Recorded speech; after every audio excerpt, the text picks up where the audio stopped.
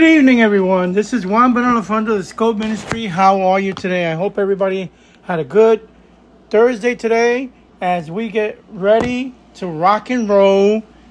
Shouldn't say that, rock and roll, but I'm so excited. As we get ready to get into our topic. Topic today is the King is calling you. And it's based on 2 Samuel chapter 9. But before that, I want us to pray a little bit. This is under the Scope Ministry, 7 Days Adventist.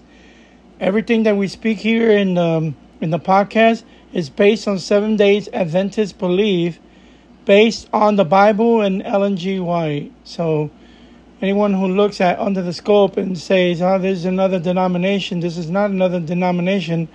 This is under the Scope Ministry, 7 Days Adventist. This is my personal ministry. I am a 7 Days Adventist. Been a 7 Days Adventist for over 50 years. That being said, let's pray to get this show going. Today's topic, like I said, is the King is calling you. You know, sometimes we think about when someone calls us and we hesitate a little bit. Depends on who it is and what it is that we're being called for. Mefiboset felt like this, felt terrified, felt like this is the end of the story of his life. And we're going to go into that on Mephiboset's life and all the bad things that happened to him and how everything can change when the King calls you. Let's pray. Heavenly Father, thank you, Lord, for this day. Thank you for everything. Thank you for your love, your mercy, your kindness. Now that we're going to start our show, Lord, and before we start, we're going to have a special in Spanish. El Rey te manda llamar. Thank you for loving us, and may this podcast touch at least one heart. In Jesus' name, amen. Danny Barrios, El Rey te manda llamar. But before that, we'll have a commercial.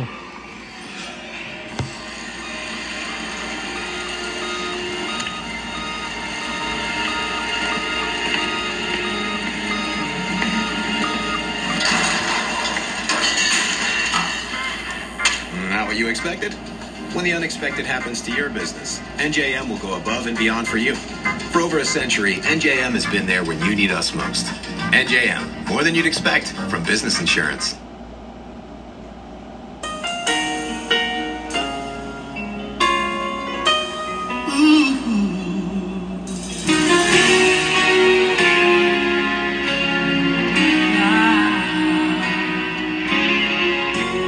Llamó a Siba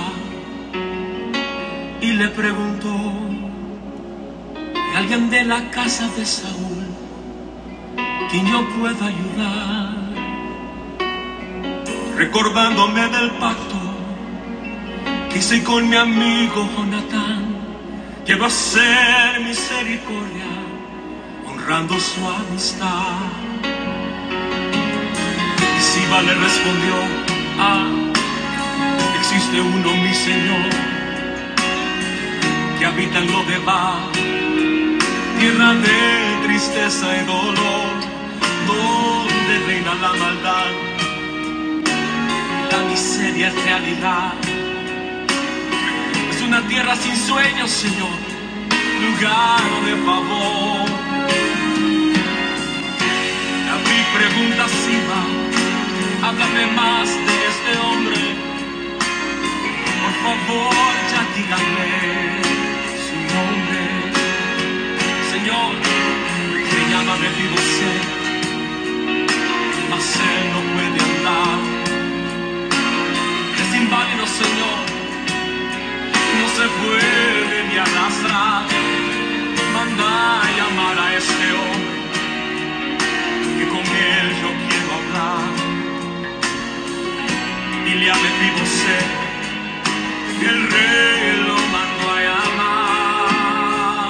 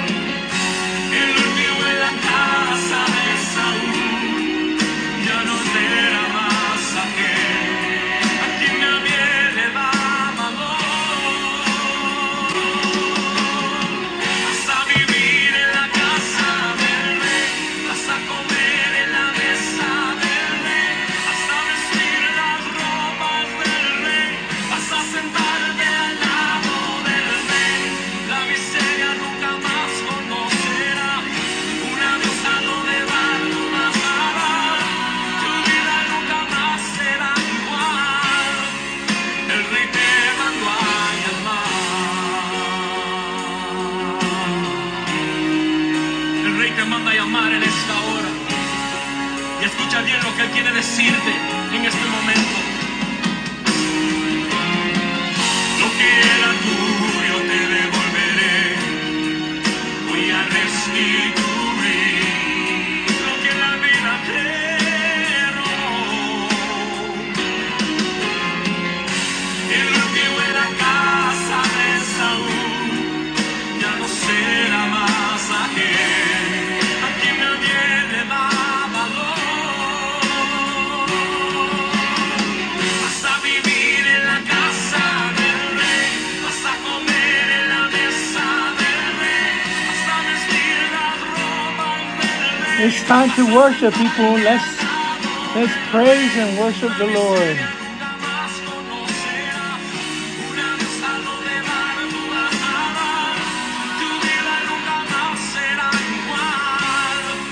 El rey te mandó a llamar. That's what happens when the king calls us. Things change. And it changed for Mefiboset.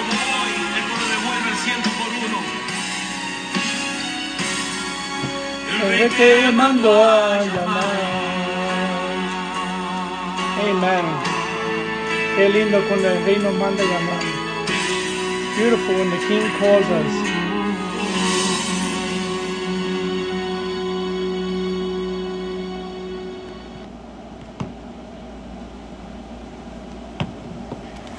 Amen. Glory to God for that beautiful hymn. The King is calling us. El Rey te manda llamar. The King is calling you. Today's story is based on 2 Samuel, chapter 9, verse 1 through 13. Everything changes when the King comes calling. Everything changes when the King comes calling. First of all, in verse 1, let's read verse 1. It says, "And David said, Is there yet any that is left of the house of Saul, that I may show him kindness, mercy, for Jonathan's sake?" We all know Jonathan and David had a very good relationship, and we're going to discuss this later on. They had a good relationship, and they made a pact. So when you listen to the name of Jonathan in the Bible in this chapter, it means a pact. And David wanted to show kindness. David had authorities to destroy, authority to be merciful, authority to do whatever he think it was right.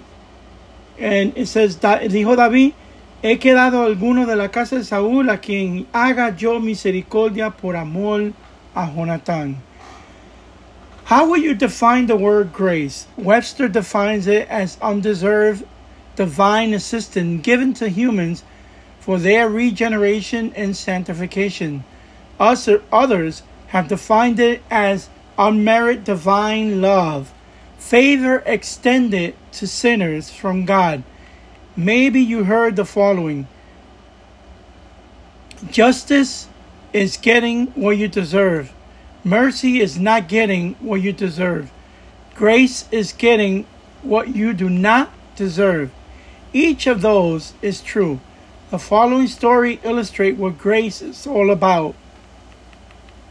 It seems that Fiorello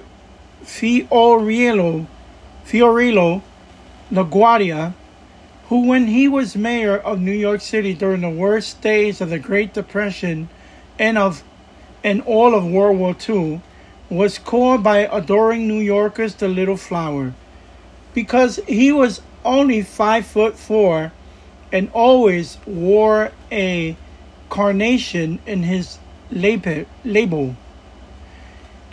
He was a colorful character. He used to ride the New York City fire trucks, raid speakeasies with police department, take entire orphanages to baseball games, and whenever the New York newspaper were on strike, he would go on radio and read the Sunday funnies to the kids. One bitterly cold night in January of 1935, the mayor turned up at the night court that served the poorest ward of the city. LaGuardia dismissed the judge for the evening and took over the bench himself. Within a few minutes, an old woman was brought before him, charged with stealing a loaf of bread. She told LaGuardia that her daughter's husband had deserted her, and her daughter was sick, and her 2 grandkids were starving. So imagine that. The husband left the wife was sick, they had two children, and they were they were grandkids to this old lady. But the shopkeeper from whom the bread was stolen, refused to drop the charges. It's a real bad neighborhood, Your Honor. The man told the mayor, she's got to be punished to teach other people around here a lesson. LaGuardia sighed. He said, yes, you're right. He turned to the woman and said, I got to punish you. The law makes no exception. $10 or 10 days in jail. But even as he pronounced the sentence, the mayor was already reaching into his pocket. He extracted a bill and tossed it into his famous sombrero, saying, Here is the $10 fine, which now I remit.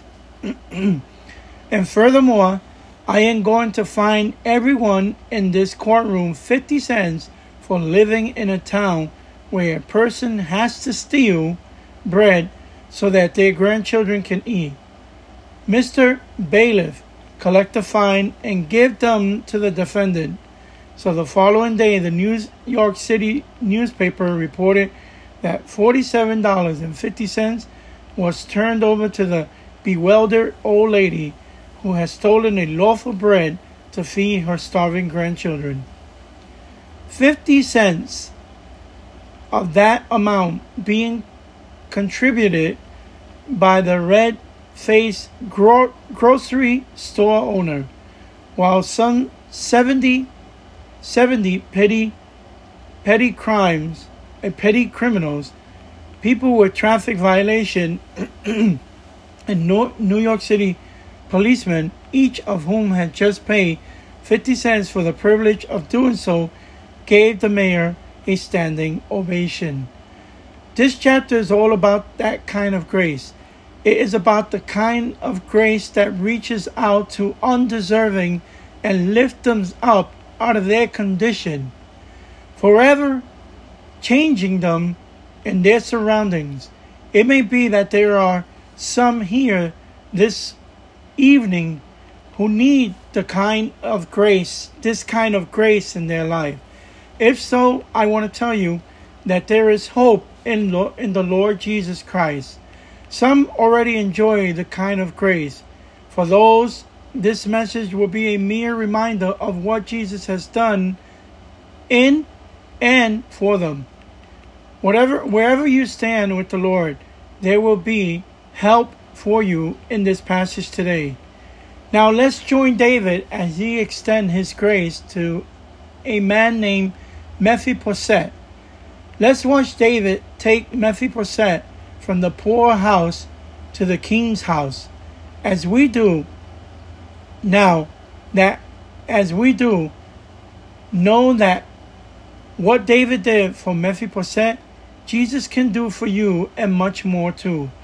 I want to show you these verses today that everything changes when the king comes calling.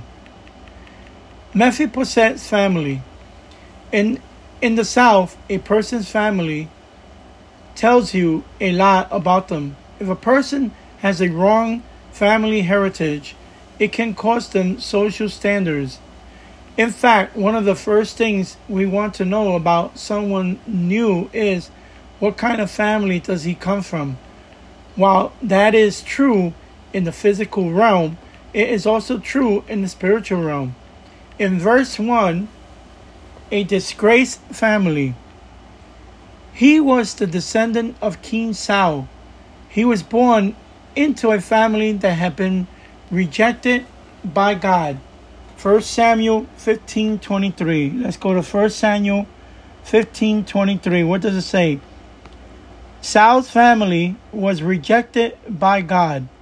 1 Samuel 15:23. What does it say? It says this. It says, "For rebellions is as the sin of witchcraft. Stubbornness is as iniquity and idolatry. Because thou hast rejected the word of the Lord," God talking to Saul, "he has also rejected thee from being king." I'm going to read it in Spanish.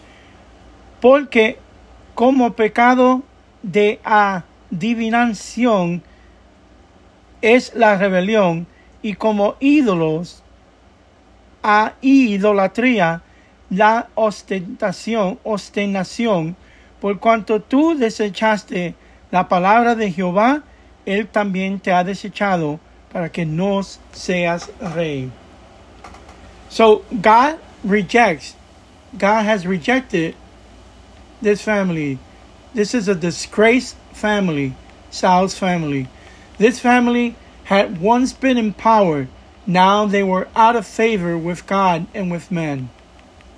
The same is true today. For every person born into the human family, there was once a time when humans were given dominion over the earth. Genesis 1, verse 26 through 28. However, when men sinned in the Garden of Eden, the entire human race fell from power and from favor. Now all humans that are born into this world are born as members of a disgraced and fallen family. Romans chapter 3, verse 10 says this. Romans chapter 3, verse 10 says the following. Speaking about a disgraced family, we as human beings have fallen into a disgrace.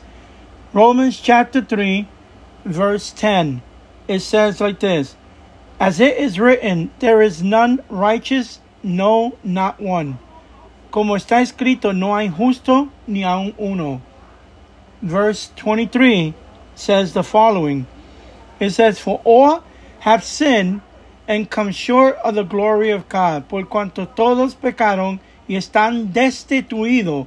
Destituido, that means rejected, destituted, or set apart de la gloria de Dios. Romans chapter 5, verse 12 says this. It says, "Wherefore, as by one man sin entered into the world, and death by sin, and so death passed upon all men, for that all have sinned. Por tanto, como el pecado entró en el mundo por un hombre, y por el pecado la muerte, así la muerte pasó a todos los hombres, por cuanto todos pecaron." A doomed family, verse 1, part B. All the descendants of Saul have been embarked for death. In fact, David had been busy purging the sons of Saul. 2 Samuel 3:1. 2 Samuel chapter 3, verse 1. So this family not only has fallen into disgrace, but this family is doomed also. Because when a new king comes about, he has to destroy the descendants of the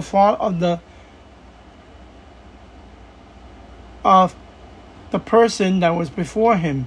2 Samuel 3:1. What does it say?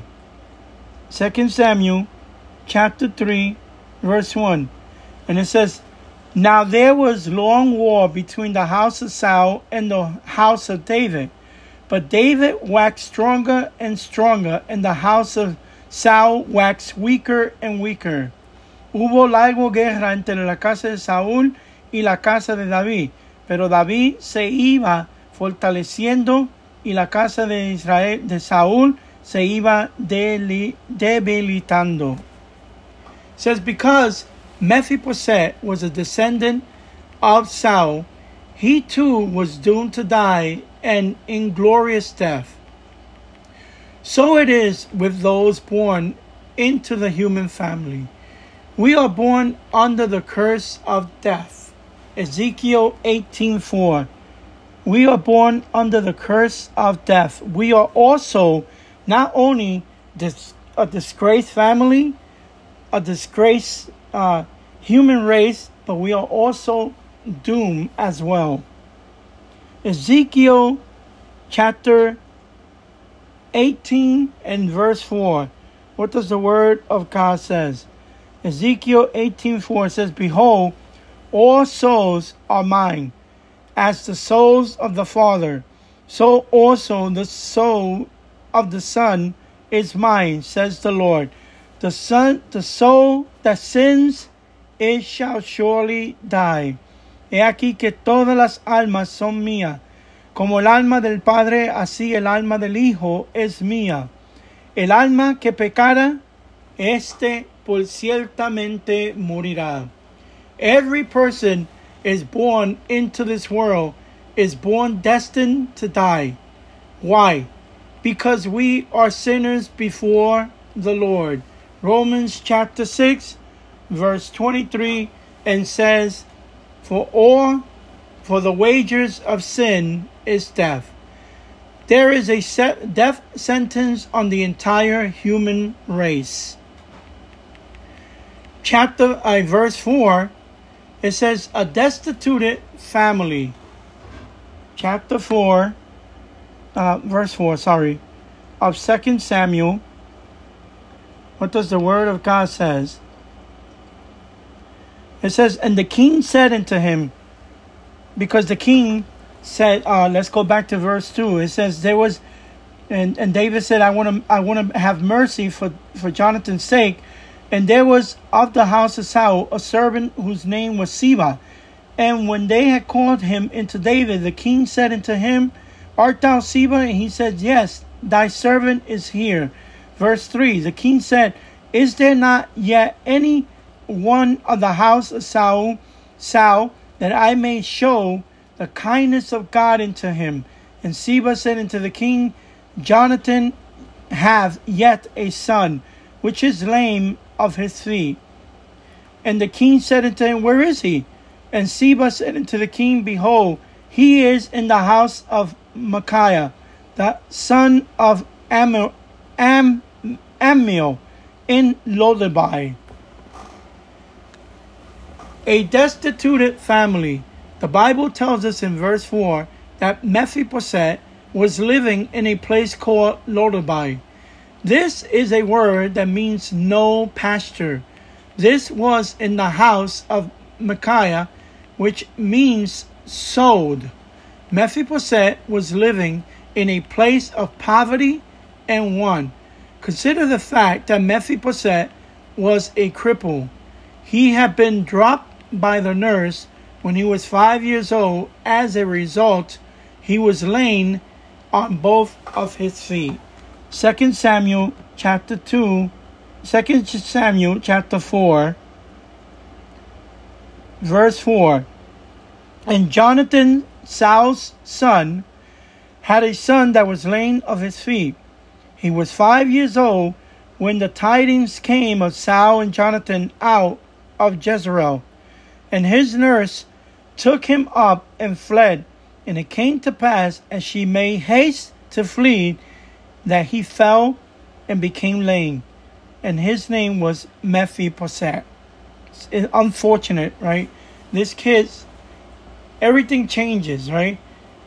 And according to the story, this kid's life was marked with misery, calamity, tragedy, and sorrowness. As soon as he was 5 years old, the nurse took him. His daddy died. His grandfather died. He was fleeing. And top to make things worse, he fell and became crippled and lame. And on top of that, he fled to a place called Lodabai, where there was no pastor, where there is all the lame, the delinquents, all the criminals, all the poor people live in this place called Lodabai. And this is his life. This is the life.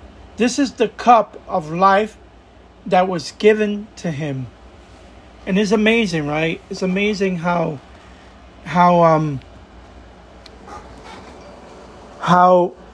we often complain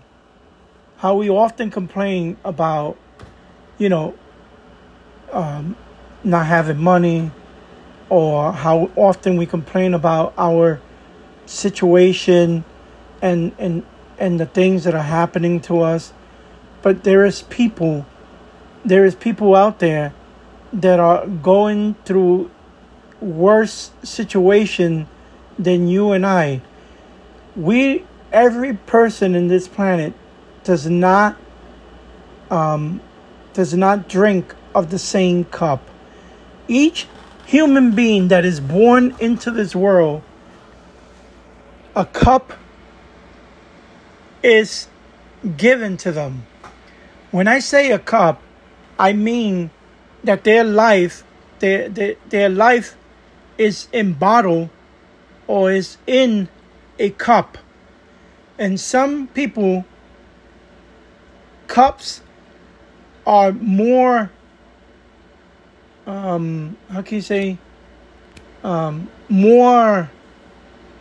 more harder than other people's cup.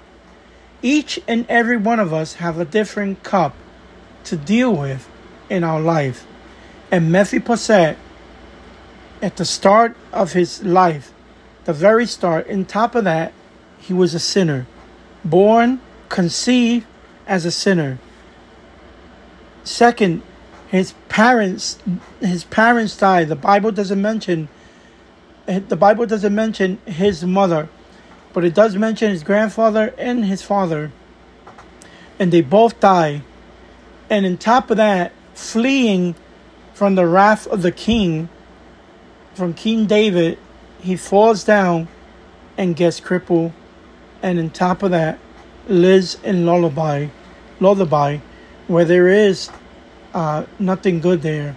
It's like the poorest city or poorest state of the country.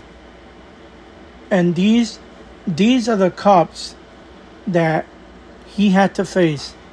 He had to face that he was crippled. Had to face that he was living in a poor place. Maybe sometimes in the night, going hungry, not probably eating nothing. On top of that, very few family members, and trying to make it just to survive this horrible cup in which he was given. It's really hard. It's really hard. I cannot imagine what he went through, because I'm not in his shoes. But sometimes we have to, as Christians, we have to put ourselves in the shoe of another person. Because like I said, not everybody receives the same cup. Every cup and every person has a different cup. So we have to put ourselves as Christians in the shoe of another person that is struggling, that is going through tribulation. Even if they have fallen, we have to pick them up. We have to help them out. We have to be compassionate with them. And you know what caused my attention in this story also is that verse 1 is the foundation, is the very foundation of this story, because David says in verse 1 that he wants to show mercy. He wants to show mercy and kindness to Jonathan's, if there's someone out of the descendants of Jonathan that he wants to show kindness and mercy. We have, as Christians, we have the antidote for the cureness of this world. And the answer is Jesus. Jesus is the answer to all the problems in this world, to all the problems in your life. Everything can change when the King calls you. And we can see that we have the answer because King David had the answer for the life of this poor, lame kid that was living in lullaby, and that his cup was a hard cup to follow. Some people are strong when things like this happen to them, and they get stronger and stronger. And what happens is they can get stronger and stronger, or they can get such a negative attitude towards everything, a hate inside.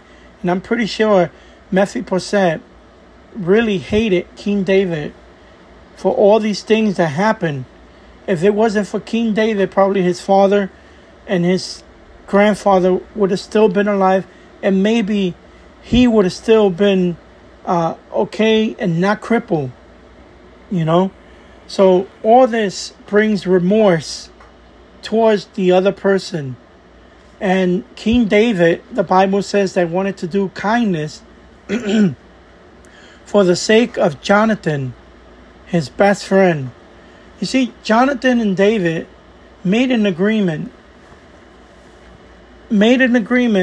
that if Jonathan will help David, Jonathan told David that if he dies, that if he can do mercy and show mercy upon his descendant.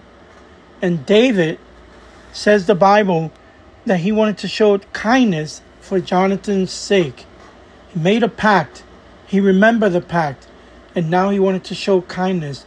We can only show kindness to those people who are struggling, who is going through hard times and difficulties and everything, that are jobless, that are hungry, that are going through so much. We can only show them kindness and all this good stuff. Mercy, grace, compassion. Only if we have a connection with God. Only if we have a connection with Jesus. The only way we can show and give to others what we have is if we give to them that what we have, which is Jesus Christ. And that's what David wanted to do. David wanted to give and wanted to share what God had shared with him, the way God was with him, the way God showed kindness, the way God showed mercy, the way God showed grace in David's life. David wanted to show the same kindness, the same mercy, the same grace to Mefiboset. But Mefiboset has no idea of what the king is thinking. And sometimes when these bad things happen, when these bad calamities happen, when these atrocious, unfortunate things happen in our life, we have a tendency, and maybe Mefiboset thought also, God has forgotten about me. God don't love me. God has abandoned me. We have a tendency of thinking like that also. But in the long side, Mefiboset had no idea of what this king was thinking, the plans of this king, what this king wanted to do in Mephiboset's life. He had no idea that someone was thinking about him. He had no idea that he thought that the person had forgotten about him. He had no idea that this person had him in his mind, was thinking about him, and was thinking about how to make things right for this kid, for this guy, Mefiboset. You know, my time, I just want to read one more thing. Because he was lame, he could not work. He had inherited nothing but poverty and death from his family. He was a man who was in a desperate situation.